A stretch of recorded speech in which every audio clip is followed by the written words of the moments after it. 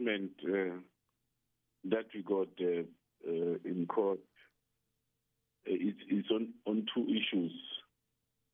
Firstly, is to disband the interim structure of Mangaung, the regional interim structure of Mangaung, and secondly, that the interim regional structure should not disband or establish branches in Mangaung.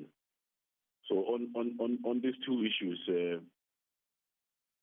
the interim structures constitutionally, according to the constitution of the ANC, do not have powers to either dissolve or establish a branch.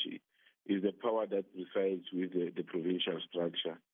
And then also that because the time for this interim structure had also lapsed, we were in the process of discussing the restructuring of all these interim structures that we have in the province.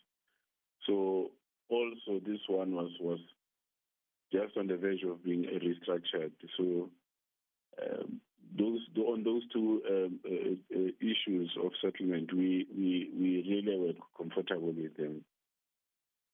So what does it mean now? Can branches now go ahead and confirm what their mandate is all about? And because all the branches are expected to convene their conferences until mid-August.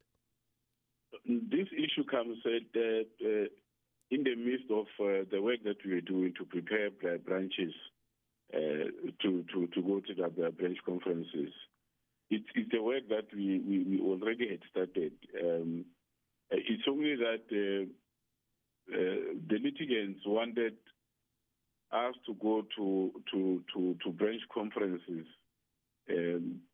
immediately, and as we were saying, the state of the branches were such that a lot of them would have had interim structures for many years, and part of the problem that people have been raising for some time is that their participation in branches had been kept by being marginalized and all that.